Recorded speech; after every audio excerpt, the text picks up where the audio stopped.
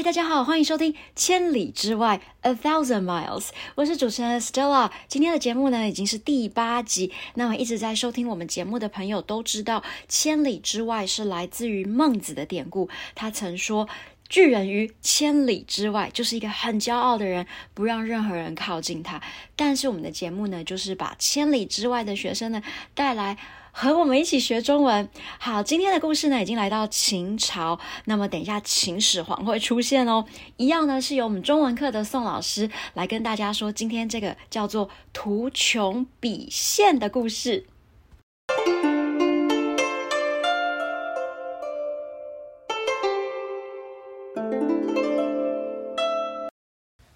我们今天要说的是图穷匕见。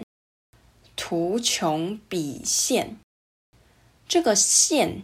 虽然是见面的见，但是这个字在古代念现，所以这个成语要说图穷匕见哦。图穷匕见是一个在中国历史上非常有名的故事。我们之前说过，春秋跟战国有很多小国家，这些国家都打来打去，是一个乱世。结束这个乱世的国家是秦国，后来变成秦朝。秦朝的国君打败了所有小国家之后，觉得自己很厉害、很棒、超级赞。他就说，从现在开始，所有人都要叫我皇帝。后来中国所有的国君就都叫做皇帝了，因为他是第一个开始叫自己皇帝的人，所以我们都叫他秦始皇。我们刚刚说秦朝打败了所有小国家，变成了一个大国家，所以在打仗的时候，其他国家一定都很讨厌秦始皇。这个时候有另外一个国家叫做燕国，他们比较弱，知道自己跟秦国打架一定打不赢，所以他们就想出了一个办法，那就是偷偷杀掉秦始皇。燕国叫一个叫做荆轲的人，带了很多很贵的礼物，跟一张对打仗很有帮助的地图去秦国，说要送给秦始皇，其实是要找机会杀了他。秦始皇听到有人要送礼物给他，而且还有对打仗很有帮助的地图，就很高兴，所以就叫荆轲把地图拿来给他看。荆轲把刀子藏在地图里，打开地图的时候就把刀子拿起来，抓住秦始皇的袖子，想要刺秦始皇，没想到竟然被秦始皇躲开了。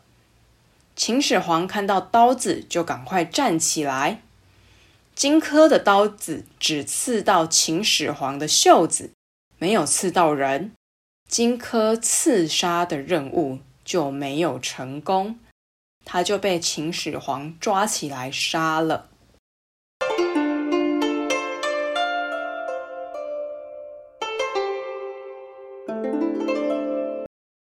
图穷匕见的图就是地图，穷是打开的意思，匕是匕首，是一种刀子，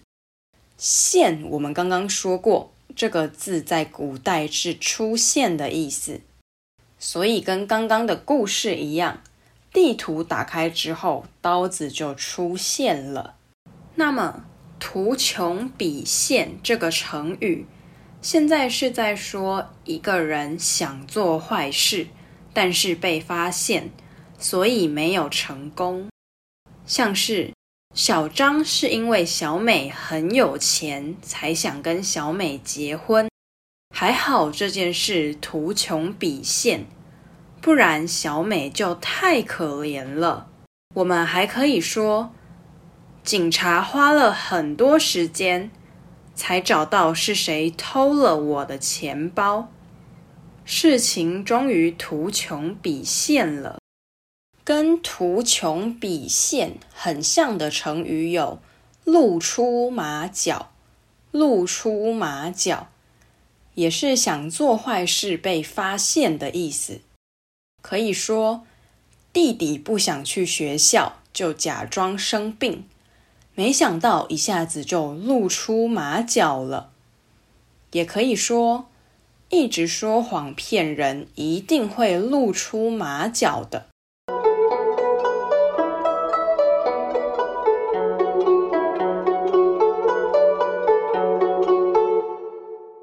以上是今天的节目内容，你都学会了吗？喜欢中国历史、成语故事的话，可以追踪 Mandarin X 中文课。本节目内容来自可考的网络资料以及中文课教学团队编写著作，希望你会喜欢。我们下次见。